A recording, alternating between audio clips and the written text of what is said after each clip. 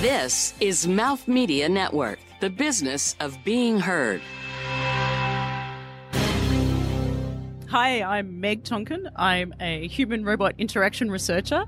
I'm completing my PhD in social robotics at the Innovation and Enterprise Lab at University of Technology, Sydney. And I love online retail because of the flexibility it affords me in my busy lifestyle that I have at the moment, and just the ability to find the best price for things across multiple stores and have it delivered to my home. My name's Shane Lenton, and I'm the CIO at Q Clothing. At Q Clothing, I look after everything IT related, as well as the digital and CRM teams. What I love about online retail is the opportunity that it creates, the agility, the creativity, and the constant change. Let's talk robots, or more broadly, next generation tech. Are you prepared? As we move into an era of AI and bots, the interface between human and machine is critical to get right. While many are still figuring out which AI tools to apply and what level of robotics will work, for some, they're leading the pack and seizing these technological opportunities now. And we're on location in front of a live audience at online retailer in Sydney, Australia. And coming up, you'll hear about the possibilities and the impact on organizations today that might be ahead as the alliance between human and machine grows stronger.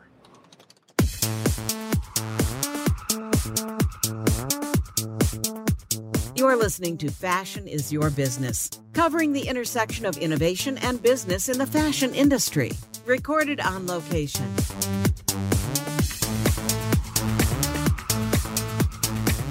Shane and Meg, thank you both for being here. It's great to have you. Thank you. Great to be here.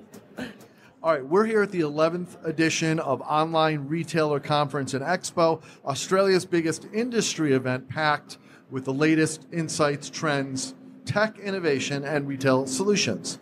Now, Shane, you're known as a powerful and highly innovative Chief Information Officer.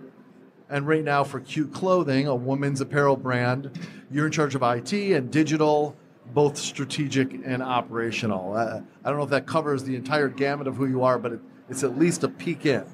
And Meg, you are primarily focused on how social robots will change society. Okay, what do the two of you have in common with the next generation of technology and how it affects how retailers can grow and prosper? That's an interesting question. Yeah, good question. One I'd like to find out today, actually. So I believe we both work with artificial intelligence and something. Yeah, I think first and foremost, I suppose what we have in common is certainly an interest in the space and interest in technology and where the opportunities are to implement technology and make real change and difference. I think, we had a brief discussion before we hopped up here, and that's something that resonated quite well. Meg and, her team and the area she works, they're leaders in this space, and they're evolving and they're bringing these opportunities to market. And then me, for coming from a retail perspective, it's about sort of bringing those two things together and understanding where the opportunity is to put the tech in for the right reasons, not just because it's, not just for the sake of it. And I think that's generally where you'll see the best outcomes. Yeah, I totally agree. I believe technology it's one of those situations with AI and other technology like that where it's really vital to pick and choose and work with kind of human-centered design principles to find out where the best application can be. Meg, why do we care about social robots? I mean, we're people, we're social. Why do we need robots to be social? Right. Okay. Well, that's quite interesting. So what my view on this is the last 50 years we've been adapting ourselves to technology. So everybody learning how to type, use a keyboard, and, kind of bending over a laptop, bending over a mobile phone. And we've kind of forgotten how we interact as social beings, how we interact as a human being, and we're social animals. And so if we can have technology that can interact with us in that way as well, it's actually a lot easier for us. It makes a much more effortless experience for us to be able to interact in that way. And it should, if we kind of see the impact that mobile phones have had on society, we can kind of say, okay, how do we bring it back so that we're interacting with each other again? How do we make it more human to human, but assisted by machines? Shane, do you have an opinion on that as someone who would employ social robots, if you will? Yeah, definitely. I think first and foremost, the challenge is when you're introducing some of this technology is to make it feel natural for the consumer. We are seeing consumer behaviour shift. We're seeing the immediacy, the want, the requirement for wanting things now, wanting a personalised experience, wanting to be able to get access to these things in real time. This morning there was a panel and the conversation was around contextual commerce. So it's about being able to do things in the moment. And I think the socialising aspect of this to provide a natural experience, I think, it's critical. Is there a danger, and I'm not saying that there is, but I imagine some people feel this, could we lose the human touch by creating artificial intelligence that mimics human reactions too closely and people believe they're dealing with humans? Because we sometimes lead people to believe they're dealing with, Bob or whoever, that's answering our chat bot or whatever, right? But it's not Bob at the moment. And I might think it's Bob, especially if I'm an undereducated consumer as far as those types of things. And if it feels too familiar, if it feels too human, which is great, I guess, but it doesn't have the substance behind that to interact in a way that a human would. There's limits, at least at this point, to how far artificial intelligence can go to anticipate the possibility of an answer. I mean, that's why we keep developing it. It's not at its ultimate perfection. My point is this: at what point is it too developed and we need to know there's a difference between artificial and human? Is that important? I believe so, yes, absolutely. I think everyone has the right to know whether they are dealing with a machine or a human. It doesn't necessarily mean that that machine can't use politeness and social niceties to fulfill the task that the person is asking for or the goal that the person has with that machine. And if it's a chatbot, for example, yes, I agree, they're not quite there. It's very easy to tell after a few interactions that it is a chatbot, but I also believe some of the best chatbots are the ones that say straight up that it is a chatbot and it can help you to such an extent before it then passes you on to a different channel to be looked after. What I think is that there's that point, I think people have heard of the uncanny valley where something's too human and becomes creepy. You want to try and avoid that. And also that gets to the point as well of if you can understand so much about the intent and the purpose, if you understand too much about what something is intending, that feels a little bit too creepy as well, a bit too intruding into your personal space in a sense. So I'm not sure. Do you guys use chatbots? Look, not currently, but it's something we are working on. So I'd probably, there's, from my perspective, I think there's a lot of bad examples of live chat, as if we're talking about that, where it's not a chatbot. So I generally think that, trained well enough and provided the right amount of data, I think in a lot of cases you'll actually get a better outcome with a chatbot. I think as for where the lines cross, and I suppose the I think legislation will come in. These things always take a little bit of time. I think as the market evolves, there will be legislation that will come in, and there will be prerequisites up front to announce, yes, I am a chatbot, as an example when we're talking about that. And I think, as Meg said, in a lot of the cases where some of the better experiences are where the hand is put up at the start to say, hey, I'm a chatbot. Let me help you and fast track your questions and point you in the right direction. So I think that point of demarcation is important. But I would say that the consistency and having something in there that can actually, from a technology perspective, provide a consistent experience rather than thinking about has John or has Jenny that day had a great day, how are they feeling, and potentially having that impact the interaction from the customer. I think from that side of things, and also being able to inject the recommendations through whether it be a chat and being able to complete that purchase in the moment, being able to do that, and turn that around in a really, really quick time frame, similar to live chat, waiting for a person to think about it and respond.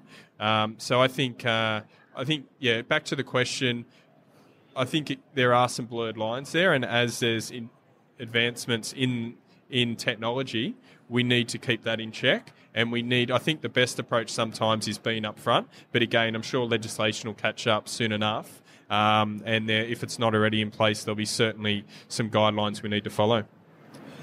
How are you looking at, if at all, watching the behavior of an online consumer as they navigate your site and looking at perhaps the purchases they've made or the previous activity they've had and populating that information into the chatbot or even how the online environment behaves to them? So I'll give you a crazy example. So let's say that that lately they've been shopping for swimsuits and short pants and stuff like that.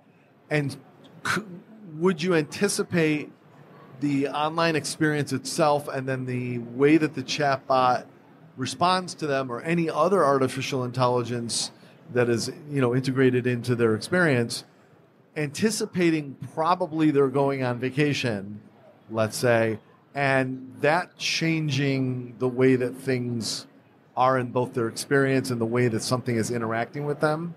How would that come into play, particularly as we talk about not just behind the scenes artificial intelligence, but AI that they're interacting with? Look, I think, a few years ago, 5 years ago for that matter, when we were looking at retargeting and things like that, there was an element of creepiness and there was some pushback from, consumer groups and even individuals within business and consumers thinking... What do you mean by creepiness? You mean like, hey, I think you're going on vacation? Yeah, but I think to start with that was there, and I think now it's almost an expectation as a consumer. Okay. You need to provide a personalised experience. Don't put things in front of me when I've provided a certain amount of data. When I've shopped from you before, it's almost I'm time poor. I don't have the patience, and we see that now. It's if you've interacted, with a product on a site, and then you're in social media getting presented with. Talk about holidays and things like that, location-based information.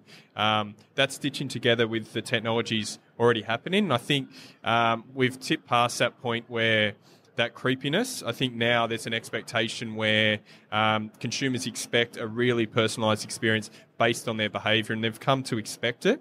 And if you're not doing it, it's almost like you're a bland retailer or a platform that doesn't know enough about me. And I don't feel like it's a personal relationship we're having. There's always that point in time. Today in Uber, I was, clicked on Uber before I'd even typed the first, within suggested locations, ICC was there. So did I think it was a little bit creepy?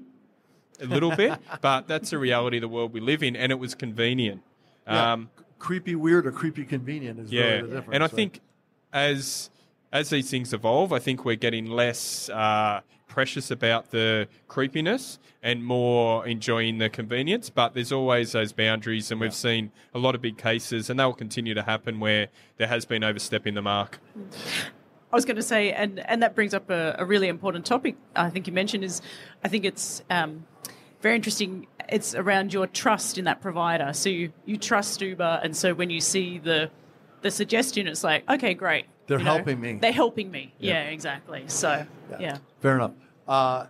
Meg, related to what Shane was talking about, can you talk a little bit about the research that you're involved with? I know that's a very broad question, but we'll all sit back and no.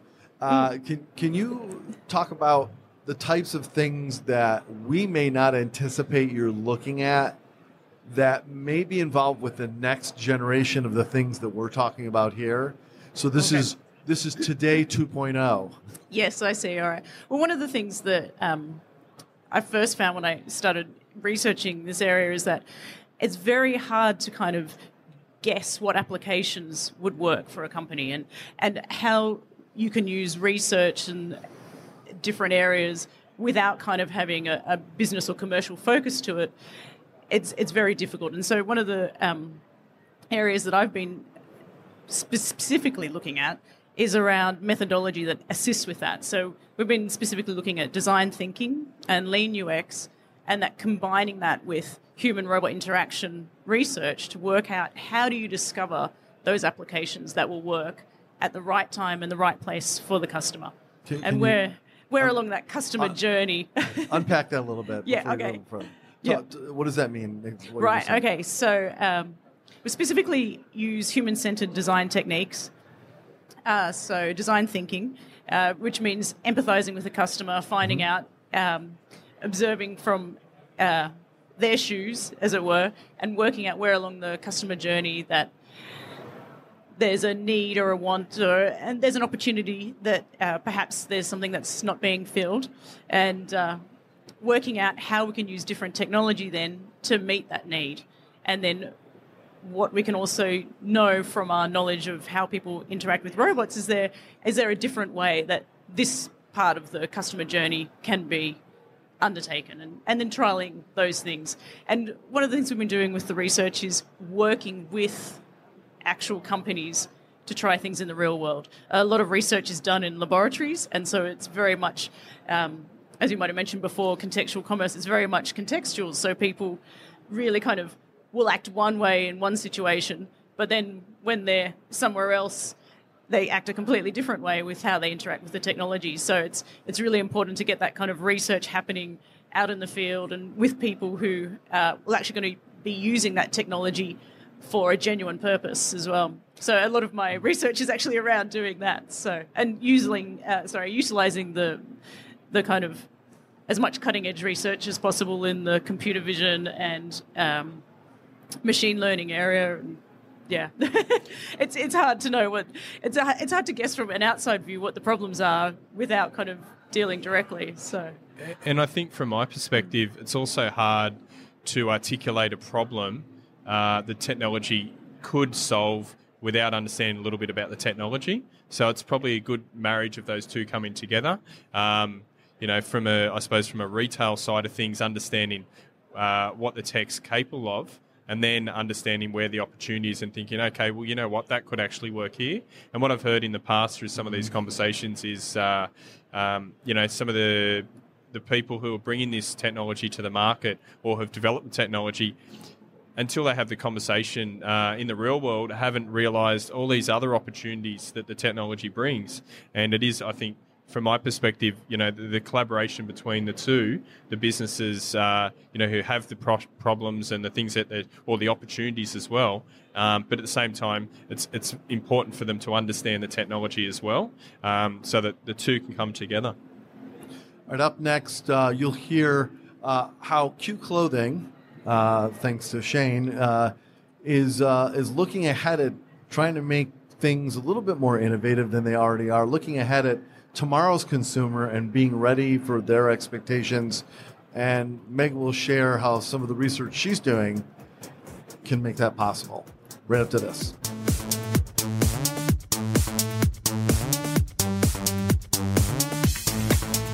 Entreprenista, a woman who organizes and operates a business, taking on greater than normal financial risks in order to do so. One who has a drive, passion, and vision with an undying determination to succeed. She is fiercely motivated, ambitious, and competitive, forging her own path to independence and success. That's an Entreprenista. Through the conversations on the Entreprenista podcast, we want to celebrate failures, reflect on successes, and get unfiltered about what it takes to be your own boss. This is the Entreprenista podcast, presented by Socialfly. It's the best business meeting you'll ever have, with must-hear real-life looks at how leading women in business are getting it done. And what it takes to build and grow a successful company. It's beyond the gram, with no filters, no limits, and plenty of surprises. Check out all our latest episodes at entreprenistapodcast.com.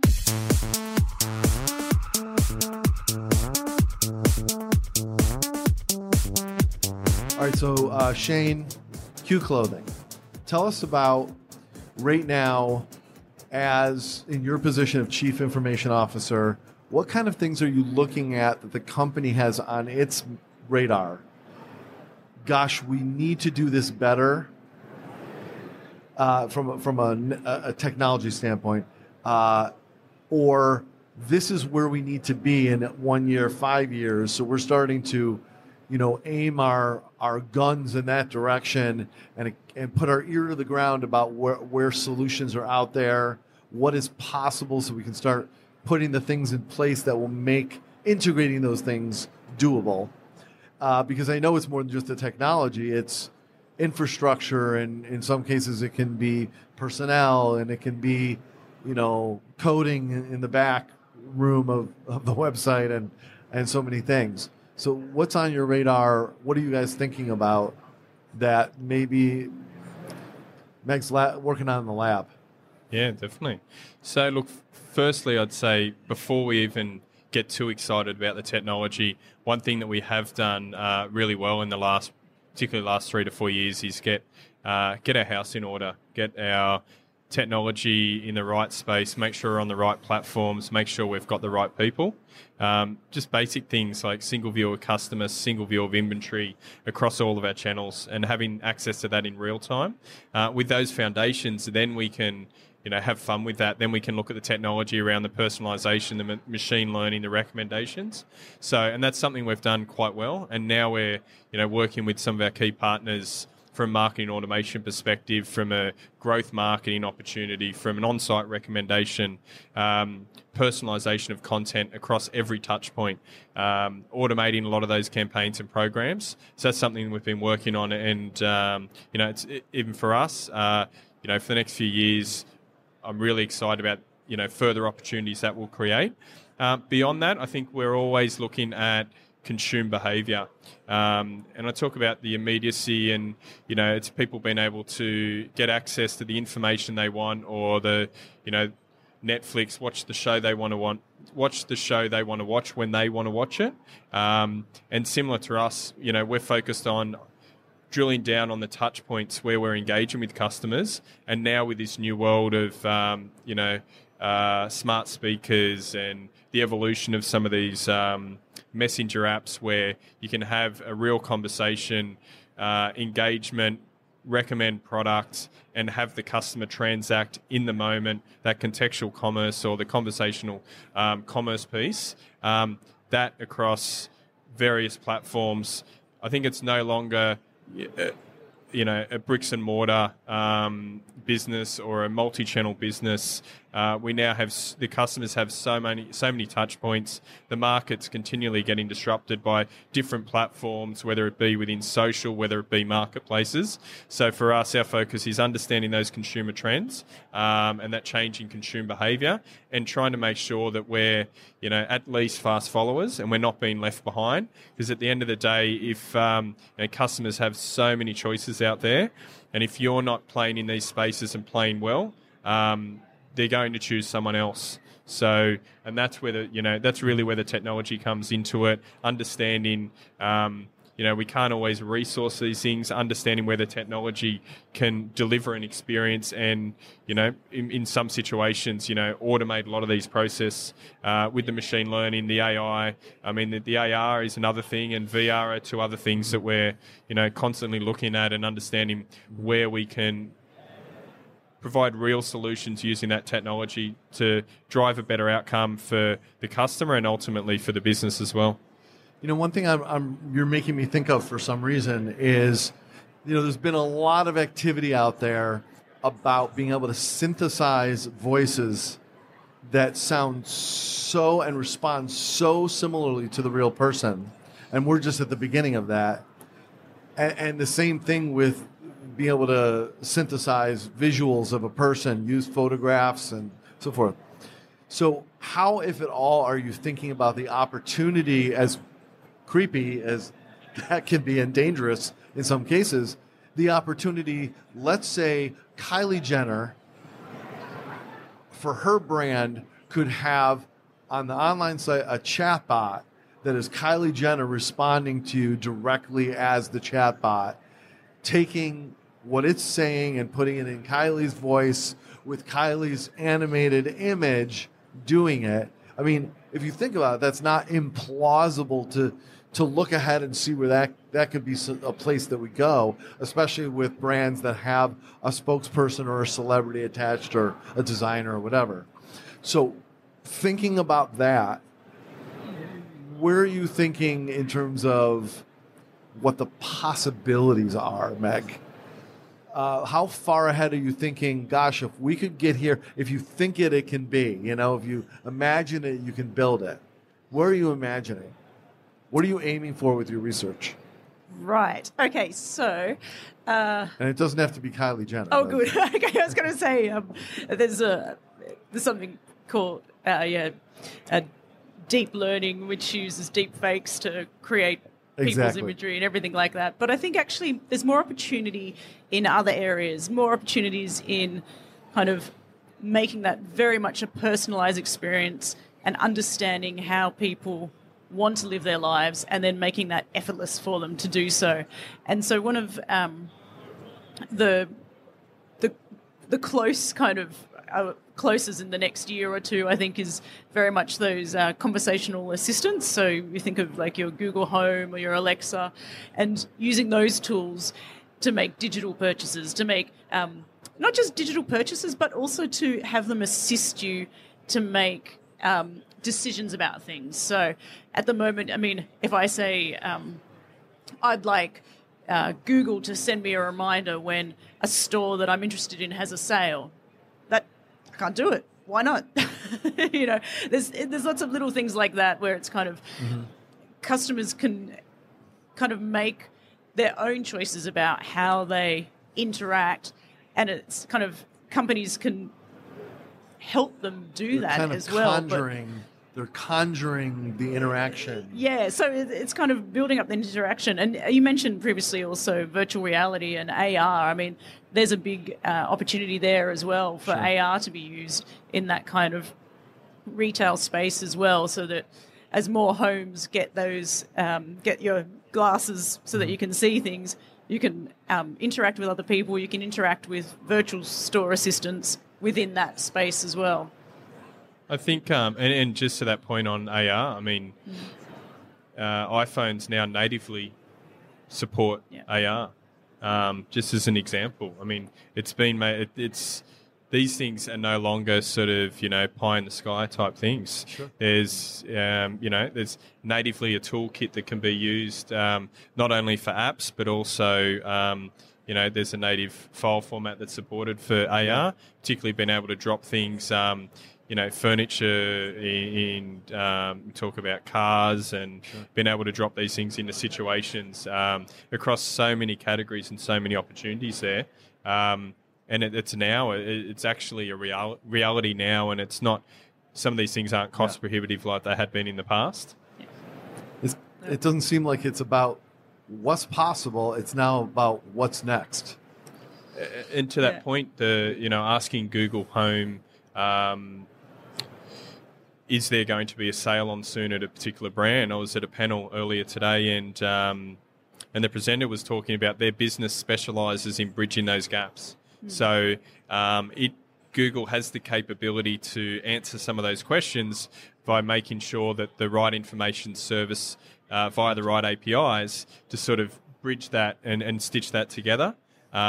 Whilst the ROI is not currently there for that, it's just a matter of time as these things become second nature. I mean, we don't have the adoption certainly don't have the adoption on the smart speakers that the US have, but over time, there's certain things in Australia that happen really quickly, and there's others that take a little while, and then when they do get momentum, they happen again very quickly. So I think, the technology's there. It's a matter of prioritising the right technology, to fix the right solution, or fix the right problem, or to execute the right opportunity. Great. All right.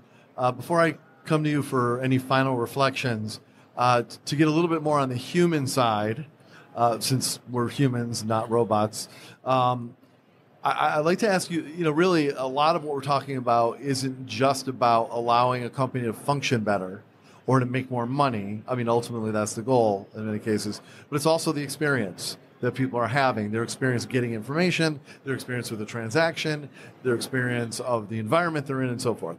So I'd like to talk to you about experience. And for each of you, I'd love for you to reflect. I know I'm putting you on the spot, but I'd love you to reflect a great customer experience that you remember having at any point in your life that just still sits with you now, and why it was a great customer experience. Is there anything that comes to or bad? Isn't it terrible? Experience? I was going to say, bad. Instantly I can think of terrible customer experiences share terrible, I've had. Why? And it's actually a little bit more difficult to think of the great customer experiences. But Well, then we got our work to do then, don't we? But I think also those great customer experiences have been where there has been a human involved. So somebody has actually taken care to do something specially for you beyond what they were required to do. And I think that's kind of made it special, where they've understood what it is you've needed and assisted you with that more than they had to, I guess, in a sense. So what would be an example of that for you that you remember? Anything come to mind? On a holiday experience, and not understanding how to book something, and then people go out of their way to help you and provide assistance where they didn't have to. Yeah. So and being able to book different experiences, as it were. So I understand that. In my hotel last night, they called me and asked if I needed anything, and they said, "Would you like more water? Compliments." I said, "Sure." They said, "How many would you like?" I never would have expected that question. I didn't know I could get and I was like, "How many can you bring?" So, and it was nice. And then they came up and did a nice job with it. So that little touch makes me think about that hotel just from that stupid water, So, what about you, Shane? Anything good or bad?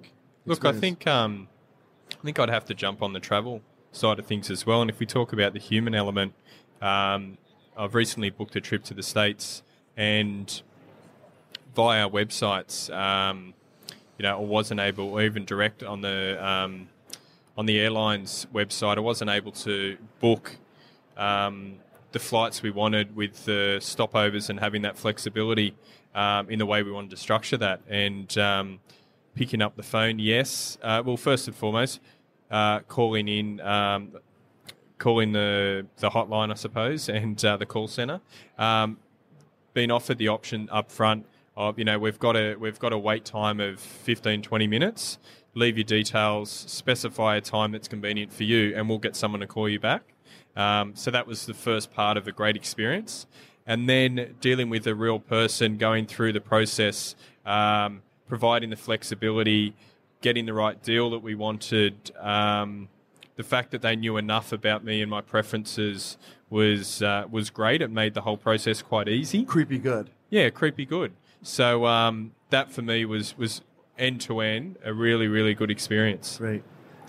All right. In very brief sort of thumbnail sketch, Meg, do you want to share any last thoughts or reflections on this conversation, or just about human social robots and AI and what quickly, I'm really looking forward to the next 4 or 5 years. In the States, they're looking at robot delivery of packages. Yes. So actual physical robots doing that kind of last step to the door of delivering packages, and then kind of what does that open up next? Like, where do we go from there? And I'm very excited about technology. So, Wow, your friendly neighborhood robot. You'll get to know them. They'll get to know you, right? Yeah. That'll be strange, right? Bob the robot. Yep. Shane, any last reflections? Yeah, look, I think what I'm seeing come to fruition is, everyone was forecasting, the growth in employment and opportunities would be around services.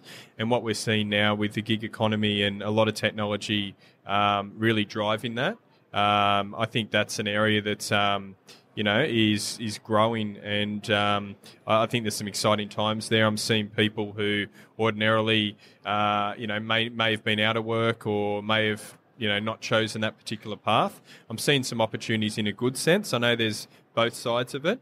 And then really I'm really interested to see how that contextual commerce piece continues to evolve. Those transactions in the moment. And I think one of the challenges out there, or one of the big concerns or challenges out there is for brands and how they stay relevant, in the sense that some of these, touch points and these experiences and these things are happening, external to them, not on their platforms. So I'm really excited about the challenge of working through that process and finding the opportunities to keep that brand experience and provide that great service for the customer. So I'm excited to see how that unfolds. Great. And how can people connect with you, Shane, either directly or through Q? Probably the best way is via LinkedIn. Okay. So if you just look up Shane Lenton on LinkedIn, that's probably the best way to connect.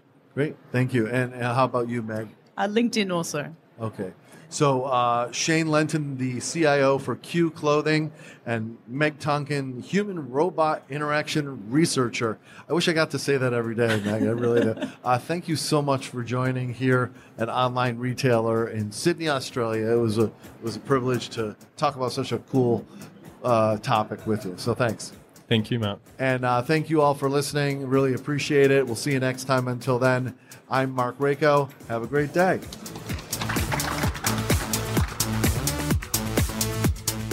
This has been Fashion is Your Business, produced by Mouth Media Network. Copyright 2019. Keep in touch on Instagram and Facebook at Mouth Media Network, and find prior episodes at fashionisyourbusiness.com and wherever the best podcasts are found. Thank you for listening.